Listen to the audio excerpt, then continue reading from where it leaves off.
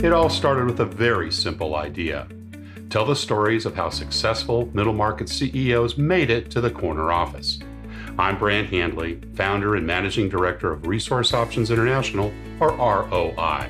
We're the USA's premier executive search firm focused exclusively on empowering middle market companies to attract, hire, and retain A players while transforming top executives' careers and lives. ROI's Into the Corner office is dedicated to discovering how middle market CEOs advance their career, and we're making these remarkable and sometimes quite unbelievable stories available to you for the very first time. Listen and learn about the challenges they've overcome, the interesting people they've met along the way, and the lessons learned that steered these executives' unique journey into a middle market corner office of their own. I know you enjoy these CEO stories as much as I've enjoyed recording them. So thank you for listening today. And if you like what you've heard, rate us on iTunes or wherever you get your podcasts. I'm looking forward to you joining me on the next great middle market CEO adventure into the corner office.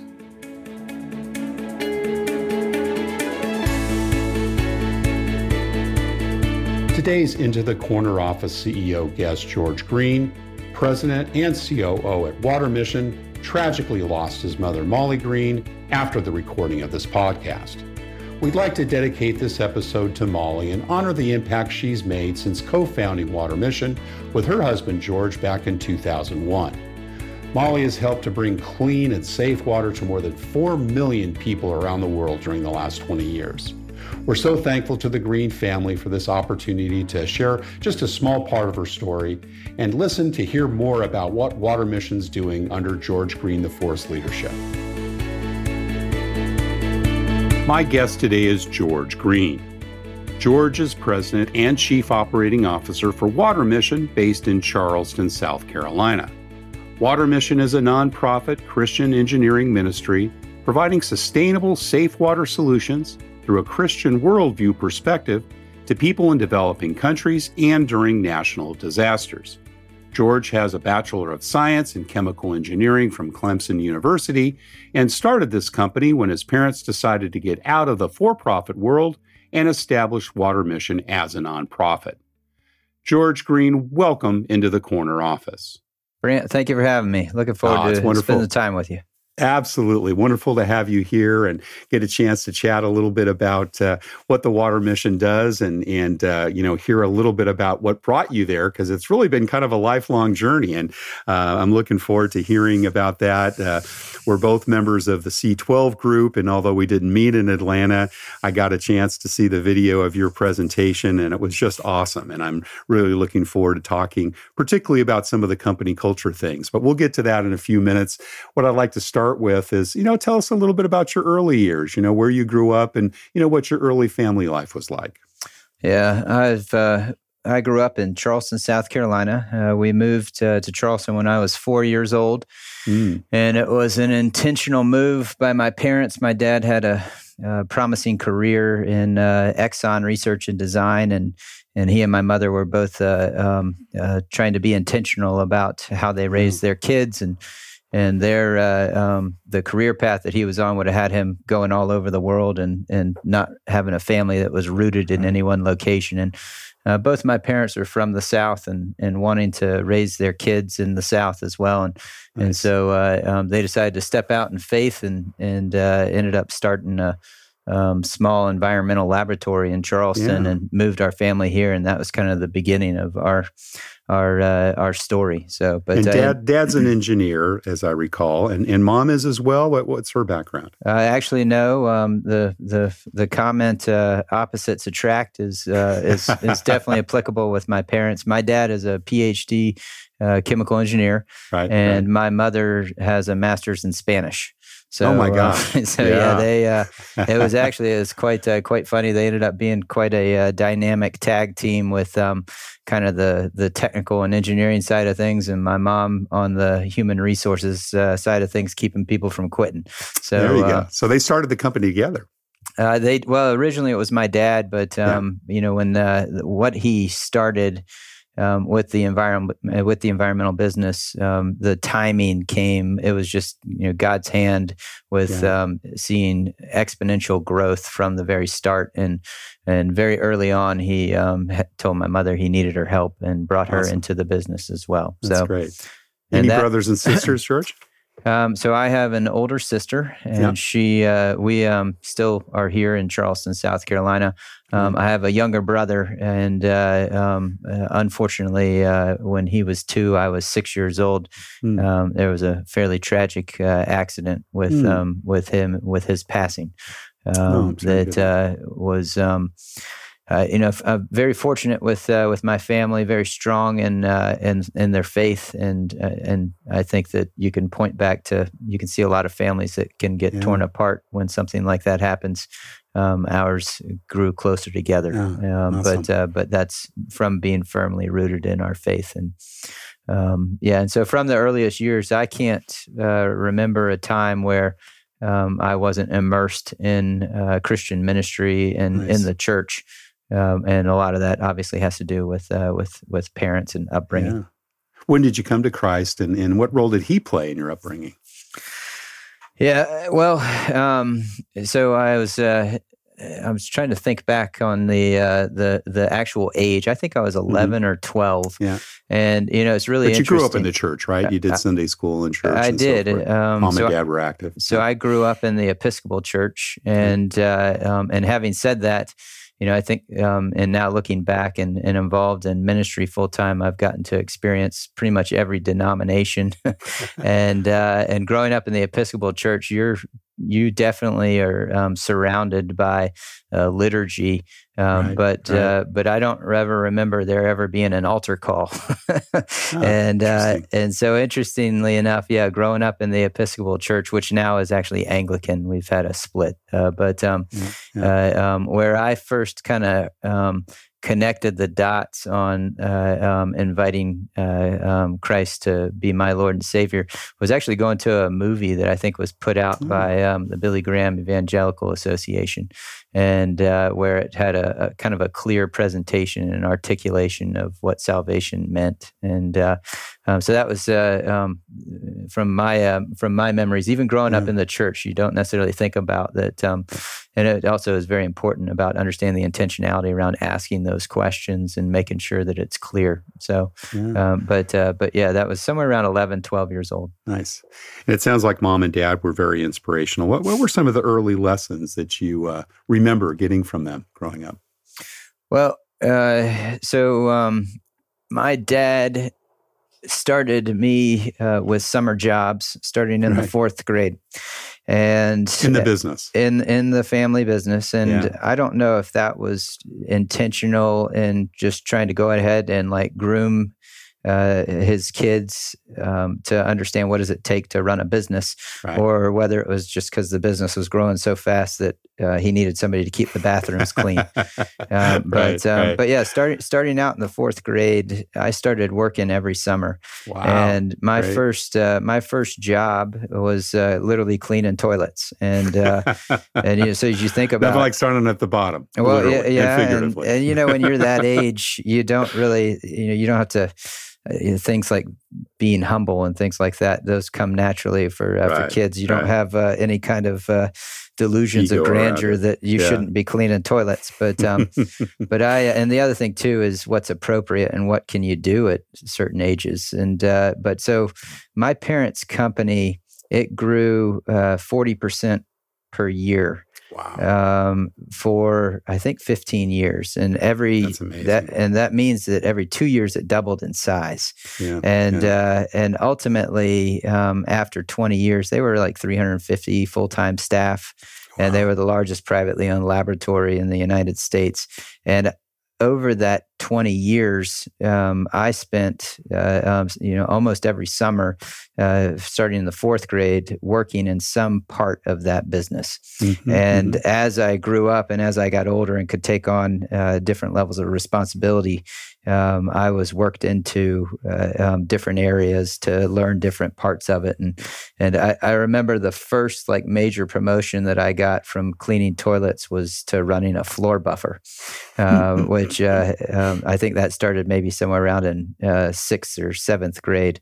Right. But then working into ultimately the field crew and going out and drilling wells and installing monitoring wells, and then getting into running instruments and actually running samples on some very expensive and very precise and technical machines, to getting involved in consulting work, and ultimately to the only deviation I had in working in the family business over the summers was one summer, and I don't know if my father and my uncle had some kind of like cruel joke or something going on, but my uncle is a cotton ginner in Alabama, and I got shipped off to Alabama my junior year of high school and spent a half a summer bagging cottonseed on an assembly line type thing. And you want to talk about hard work? Boy, I can imagine, and hot work as well. And looking at that, I always knew that I was going to be going to college, but it wasn't until that experience that I knew why. So,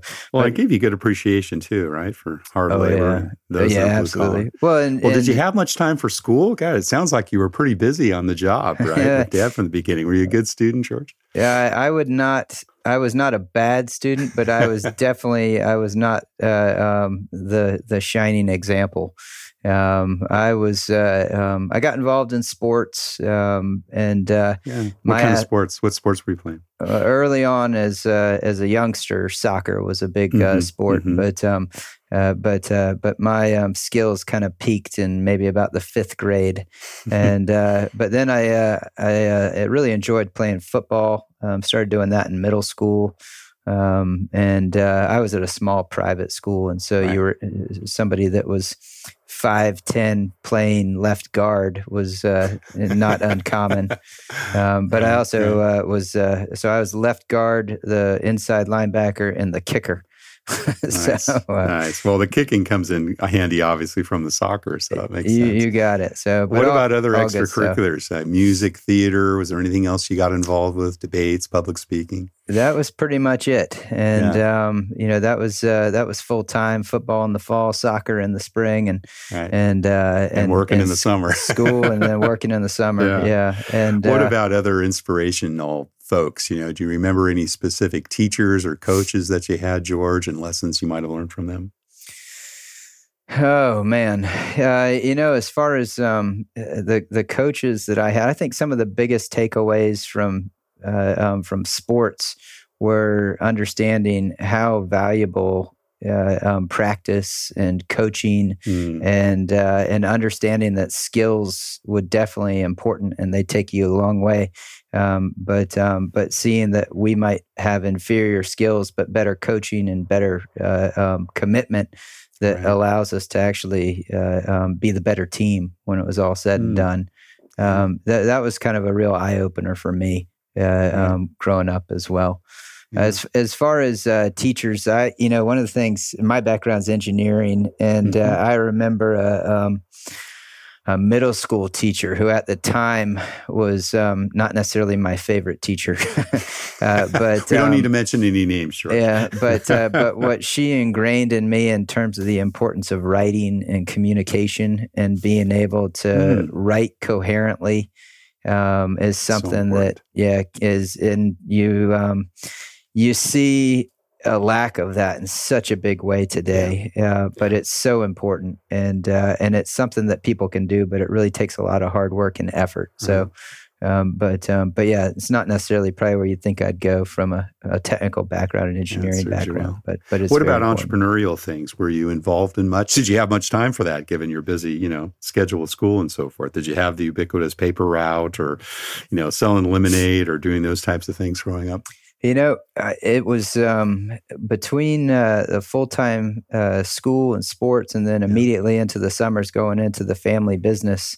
It was more of a focused effort. The only other thing I would say that I also have some really kind of strong and endearing memories was an intentional family devotion that my dad led. We had a program, I think it's called the Daily Walk. And is this a family program, or this is from the business? No, this was just an annual calendar devotion that was focused on reading through the entire Bible. Wow, and cool. I remember as a family we did that at least twice. And so having some kind of comprehensive knowledge of the Bible and all the amazing stories that are coming out of that. I was that a daily practice for you then too, or it was a daily practice. That is correct. And and there are times when it was very exciting, and there were times when you're going through a chronological list of names that you're just like, why are we doing this? Yeah. So, but no, it was, those are definitely some early memories. That's great. And how old were you when you started your daily devotion? Oh man, single digits. That's a good question. I would say single digits, and that's also another unique thing. I know we're all different, and there's a lot of beauty in that as we come together as the body of Christ. But one of the things that I do not have is a great memory, and I think that there's pros and cons to that. One of the pros is I think part of that is I don't carry a lot of stress. Nice. And I'm able to move past conflict and not have, I don't carry grudges and things like that. But at the same time, that might be just because I can't remember them. We share that, George. And I don't know if it comes with age or, it's a blessing. Maybe it's a gift from God, because I think as well, it's hard to really carry resentments, right? If you're able to let those things go. So you got it. I'll consider it a blessing. Yeah. So mom and dad obviously sounds like they both got their degrees. Was it kind of a foregone conclusion that you'd also go to college? Yes. And I don't know that there was ever, and also the school that I went to, a small private school, essentially 100% college attendance. And I do remember early on, we started looking at colleges. My dad, I mentioned my mother and father are both from the South. My mother's from Mississippi and my dad's from Florida. And so growing up in South Carolina, I didn't really have any allegiance to in-state schools. Right. And honestly, I was really kind of looking towards the states where my parents were from until we started looking at the logistics of getting to and from those and getting home. And it was at that point when we were doing some like college tours and things like that really kind of honed in that the best option for me was Clemson. And cool. There were two things that were driving that. One was my parents had one. I was basically we kind of had a heart-to-heart with my dad about if you want to come back into the family business, you need to go to school and get a degree in chemical engineering, and then we welcome you back to have a shot at running the family business. And so it was finding a school that offered a solid chemical engineering program. Right. And as I started doing the tours and looking at different schools, and the other thing that was a factor was I was extremely fortunate. My parents set up a college fund that would allow me to basically go to any school that I wanted to. Your sister as well? Did she also go to college? Yes, sir. For both of you guys. Yeah. And so as I was looking at this college fund, and I was looking at tuition, and I was looking at an easy calculation. how you compare, and looking at engineering programs and how they're ranked and rated. Clemson was one of the top 20 in the country. Sure. But being in state, the tuition was like half or a third, and so I early on asked the question: if I don't spend all this money, what happens to it? And the feedback was that you can maybe put it towards your first home purchase or something.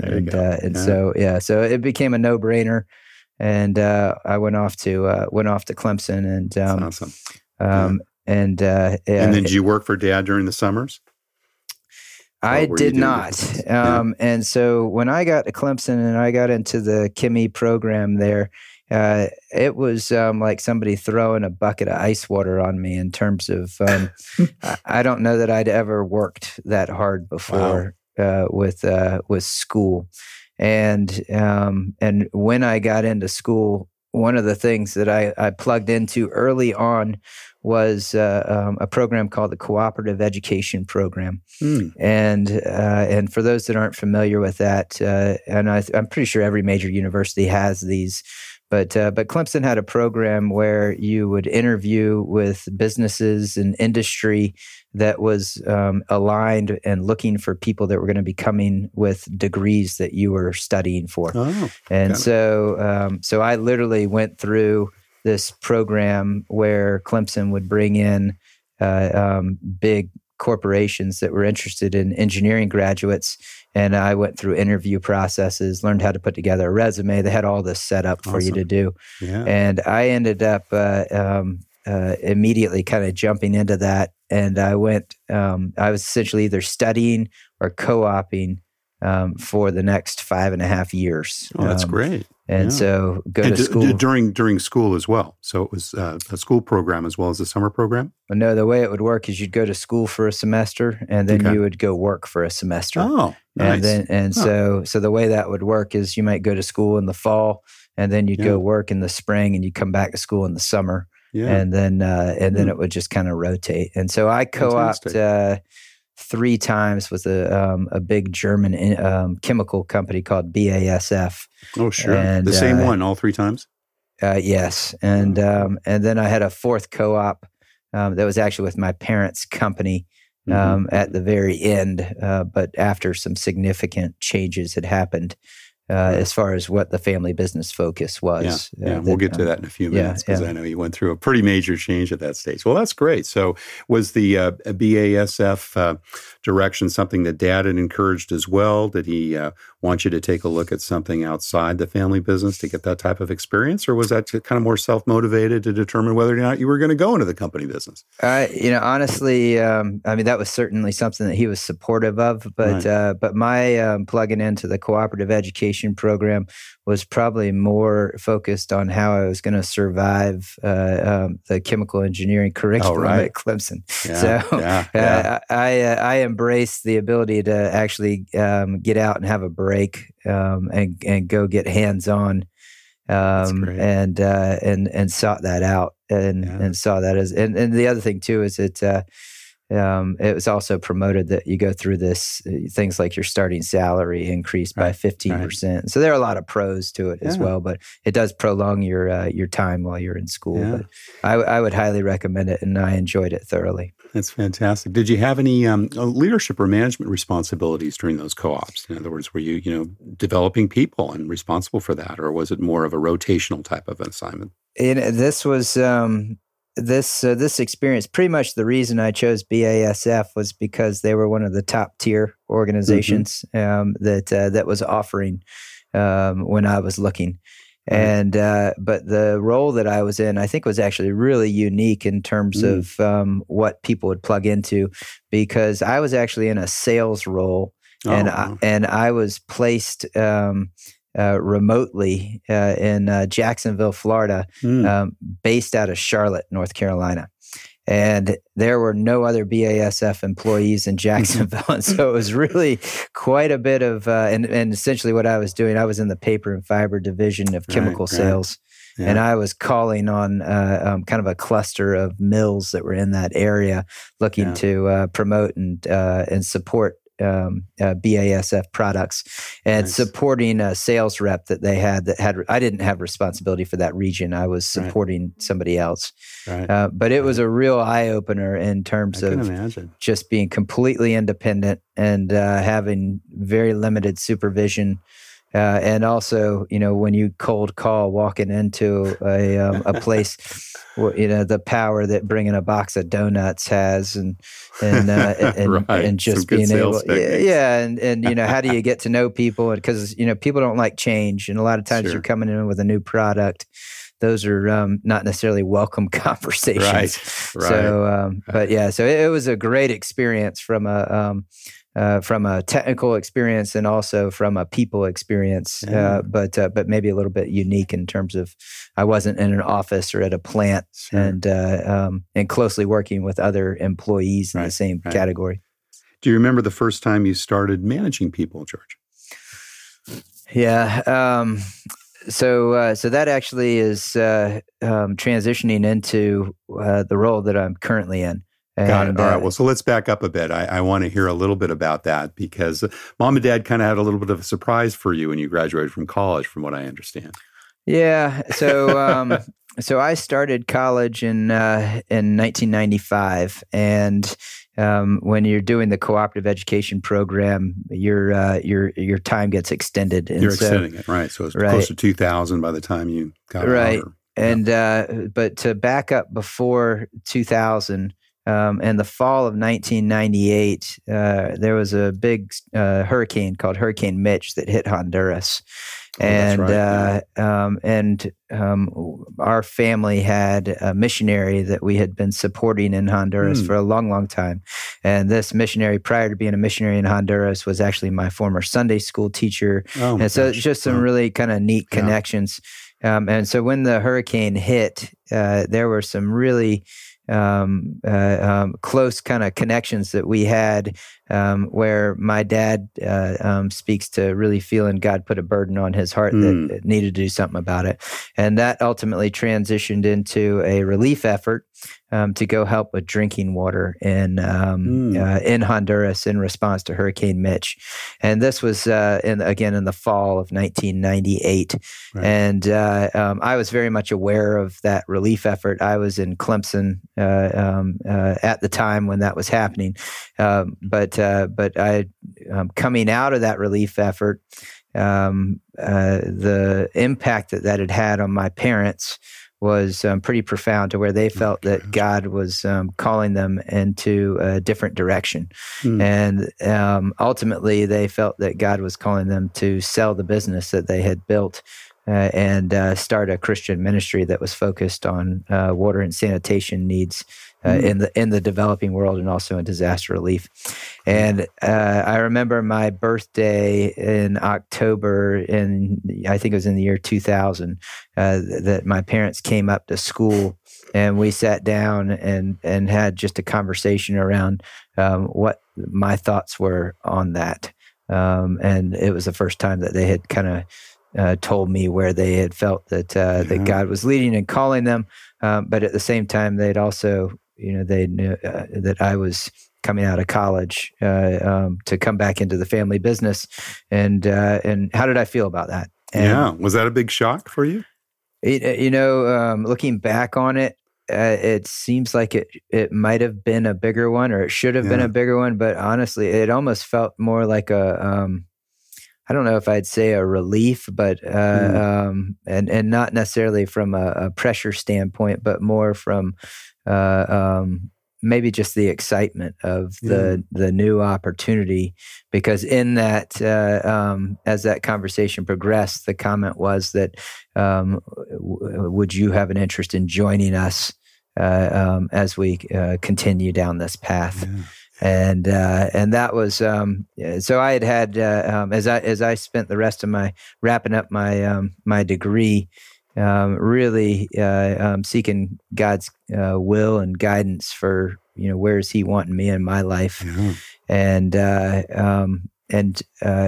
really feeling that I was being called and led into that as well. And I had several offers on the table to go into the corporate world. One with BASF, but when it was all said and done, I felt that God was leading me this direction. And coming straight out of school, I ended up joining Water Mission, and my parents, Mom and Dad had sold the business, right? By the time you graduated, they had sold the business, and they started Water Mission officially as a Christian ministry, as a nonprofit organization, and so that officially happened in July of 2001, I believe. And my parents actually started as volunteers, and so they today still are full-time volunteers. They used proceeds from the sale of their business to help start Water Mission, and still are considered major donors to the ministry today. So you were employee number one. I was one of two employees that started on day one. And how many employees today? Today, we're pushing probably about 500. Wow. That's fabulous. And that was about 15, 16, 18 years ago, I guess, huh? Going on, 18, 19 years. Yeah. So your question about when did I start managing people was actually... Day one there. well, no, we didn't. So I didn't have any direct reports or anything like that. But what was interesting was in the early days, all of our experience, as far as our family business experience, was coming from the for-profit world, and getting into a nonprofit and how nonprofits run, and how do you raise support, and how do you? I mean, we had no idea what we were doing. Steep learning curve. Well, and even like I remember, I was at church one Sunday, and I was talking to somebody at church that was retired that said, it's really cool what you guys are doing. If you ever have any needs, I'd be happy to come out and help volunteer. And it had never even dawned on me that maybe we should be recruiting volunteers. Right. and so some of the early on, my management was with volunteers and guiding volunteers, which in and of itself can be a very delicate thing. Yes, a very important lesson too. Because if you can't motivate people and not paying them, you're probably going to have a hard time doing it any other way too. Yes, but and also a very unique workforce, because you might have them doing very basic tasks, like sweeping the floor or emptying trash cans, when they're retired urologists or attorneys or something like that, and they might have coming from a professional background. So, and then it's interesting too. So, Water Mission in the early days, we had a kind of a struggle for understanding what we were really being called to do and how we should exist as an organization. And when we first got started, we really thought what we were going to be able to bring in terms of value was a real heavy technical focus, with the idea of designing and implementing products in areas where we would see projects that would fail because maybe they weren't designed appropriately, or maybe it wasn't high quality equipment, or it wasn't the right product for the application. But what we quickly found out and realized was that just products alone are not the only need, and there have to be comprehensive programs and plans put in around how things are going to be run and maintained. And so there was this just huge learning curve in the early days about how much further in depth we really need to be thinking and building out systems and processes for being able to be successful. And even also with that, how do we raise support? I remember in the early days as a Christian ministry, we had an amazing opportunity with one of these tech companies in the early 2000s. You had a huge boom in internet kind of services and things like that. And one of the tech companies that is still a big brand name today, we had some really amazing conversations that were going on around support of the work that we do.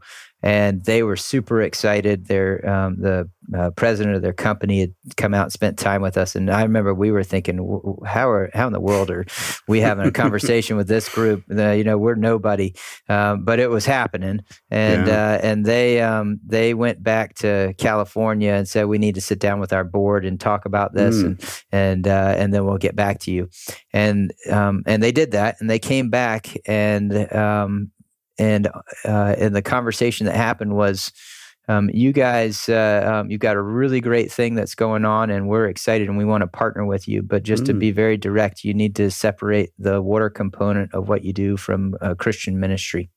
Oh, wow. And what had happened was, on their board, they had people from different faiths and different backgrounds that did not embrace the Christian ministry component of who we are. And the feedback was, if we're going to partner with somebody, they can't be a Christian ministry. Oh, wow. And the interesting thing for us from timing wise, we were really struggling, and I didn't necessarily know the full picture, but we were close to having to shut our doors as a ministry and as an organization when this came back, and it was a real test around looking back on commitment. it, right? And coming out of that test, what we did was we went the opposite direction. We doubled down on who we are as a Christian ministry. We actually implemented a daily devotion for all staff that starts at the beginning of the day with the idea that we're going to really make sure we regroup and ground everybody in purpose for why we're here, which is as a Christian ministry, and that the way that we're going to make sure we stay focused on that is we're going to start every day in doing that. So we spend. How did the tech company take the thanks but no thanks message? It wasn't. I mean, it was well, we understand, but we can't partner with you. And the amazing thing that came out of that was right after that happened. This was 2003 time period. We got a government grant that just kind of came out of the blue. That was the biggest grant we'd had. It actually allowed us to bring in inventory to pre-position for some projects that we were going to do in Honduras. And after we had all this inventory in our warehouse, the Southeast Asia tsunami hit. And back we in were 2006. Well, that was actually 2004. Right, December. That's right. And we had kind of been building credibility during this time. And when the tsunami hit, we had all kinds of groups reaching out to us asking for support, and we had resources just pour in to be able to meet that need. And we had, because of this other grant that we had all this equipment that was sitting in our warehouse, and we had the ability to respond immediately. Awesome. And it was just kind of, as you look back and you see God's fingerprints on your story. And kind of where you see what you think your plans are, and then what ultimately what God's plans are, and what He has in store. We touched a little bit. Yeah, it's awesome. We touched a little bit early on about the cultural shift your company went through, and I'd mentioned that I just this last week listened to your video, or rather heard a video of your presentation at the C12 National Conference, which took place a month or so back in Atlanta, and I was so impressed by the kind of cultural analysis that you did and kind of the cultural shift that went through. Give us a little bit of a thumbnail sketch of that, because it sounded like it was a pretty difficult process, but one in which you've come out with, again, an even bolder culture and a stronger commitment to your faith. Yeah. So, as you grow as an organization, you and you start from nothing.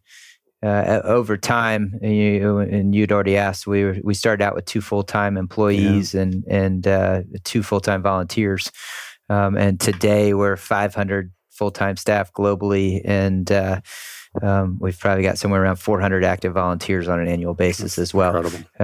As you grow up and as an organization, you have to start putting systems and processes in place and things like that. And also, I think last year we had 60% growth. The year before that, we had 40%. In the prior 5 years, we averaged 20% growth. And it was somewhere in those prior 5 years, where 20% growth, that's pretty significant. It's doubling in 5 years. Yeah,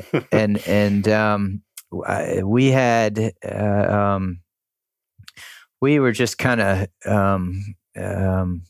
piecing things together, and we hadn't had a really intentional focus on how the organization was being built from the ground up, with things like performance reviews and getting the right processes and procedures in place, from anything from like procurement to standards for engineering projects and things like that. Just because you're figuring this out as you go, so in my C12 talk, I remember after we had gotten into this journey a little bit, there was a great video and talk by a fellow named Henry Cloud that emphasizes kind of that there are three kind of character traits for Christians from a biblical perspective that you're going to find, and the Bible doesn't beat around the bush with this. It basically says people fall into the category of being either wise, fools, or evil. And so when you and Dr. Cloud's message is a really great kind of unpacking of that, but it ultimately, as you think about those three categories, if you're not intentional about building out a healthy culture within your organization, that you're gonna accumulate people in all three of those categories over time, and the people in that last category as evil are people that are intentionally trying to inflict pain, right? Prepare to do damage, yeah. And it's just it's kind of crazy to think about that, but it's reality. And so the other thing that I thought was kind of helpful in terms of how you think about this is, if you think about those three categories: wise, fools, and evil. And if you have a team of 10 people, and the job for those 10 people is to row a boat. The breakout where you have people falling in all those categories, and this was Water Mission's breakout, was that you might have 6 people that are actually trying to row the boat in unison. You've got 3 people that are actively trying to sink the boat. Right. And then you've got 2 people that are just looking for a place where nobody will notice that they're sleeping. And so you think about this, it's just such a wake up call on how important it is to be intentional about building out the culture that you want, as opposed to letting it just happen on its own. And so we went down this path, and the first thing that we did was we needed a benchmark for what the overall health was of the ministry, and we went to a place called Best Christian Workplaces that offers an anonymous survey that goes out to your employees, and in that it measures the overall health and status of your organization, looking at kind of 8 different key areas within the ministry, and providing you specific feedback on anything from teamwork to talent to compensation to communication and other areas as well. And then we were extremely fortunate to form a relationship with a foundation called LifeShape. And LifeShape is one of the Cathy family foundations, and that's the Chick-fil-A family Cathy. Right. That LifeShape takes kind of Chick-fil-A's business training and leadership development principles and looks to make those available to other Christian ministries. And they do work with for-profit companies as well. But they have really come alongside us in the last 2 years and kind of held our hand with getting a lot of things in place that are necessary for really making sure that we build a healthy culture, and that we're growing leaders, and that we're investing in our staff in a way that allows us to see Water Mission thrive as a ministry, which ultimately facilitates the accomplishment of our mission and vision in the best way possible. Yeah. Well, what are some of the results you've seen from that cultural transformation and the investments you've made there? Yeah, so it's all over the place in terms of kind of how it's played out. But some of the things that it forced us to do. One of the big things was we had an intentional focus on what are our values, and when we started the process, we had 8 values. And there probably wasn't a single person in the organization that could easily list them all. And so we looked at our values, and we consolidated them into something that was manageable and something that everybody could understand and embrace. And our focus today with our values is that they're of love, excellence, and integrity. And it's something, those are some, and we can unpack those in very in-depth and intentional ways, but it's also something that just resonates for kind of who we are as a Christian ministry. That's an engineering ministry. When we talk about those three words, they set in with all those. We also, as an organization, had real problems articulating and setting tangible goals. And the reason for that is because we do disaster relief. We also, one of the biggest, and so with disaster relief, we set out on an annual basis and we develop an operating plan for that year. And that operating plan, you can't predict disasters. And so while we set out with all these plans that we're going to focus on when something like the 2010 Haiti earthquake happens, Right. And within a month and a half, we sent 150 water treatment systems, each system that could provide water for up to 5,000 people into Haiti to respond to that disaster. We had other things that we were planning on doing if that disaster hadn't happened. And so, so as we think about, how do you respond to these things? Agile, how do you build? Yeah. And then the other thing that's been a huge, maybe kind of forcing us to live in faith constantly, it feels like, is that with all those numbers that I gave you on growth and where we've grown over the years, the other interesting, if you were to look at our income, we forecast our income as a part of the operating plan. At the end of the year, 40% or more of our income that comes in is coming from sources that weren't what we forecasted. That's great. Well, no, I don't know about that because well, it can be, right? If it's unfound. that brings up the question. Well, what are your forecasting processes and how realistic are they?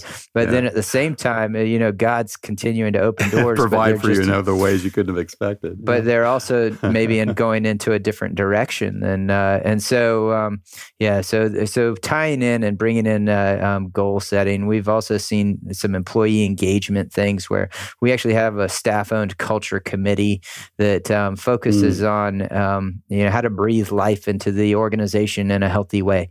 And so, like, some of the things that we have are we actually have health-related challenges where we're encouraging people to set stretch goals and exercise and things like that. And also when we think about people's health, one of the categories is spiritual health.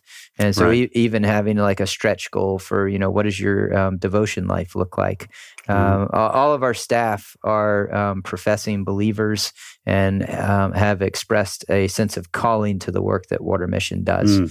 And so, which, when you look back at that, the Christian ministries experience conflict, and even maybe more so, because we're a Christian ministry, and because we can, we have to be very much aware of the potential for spiritual warfare. Yeah.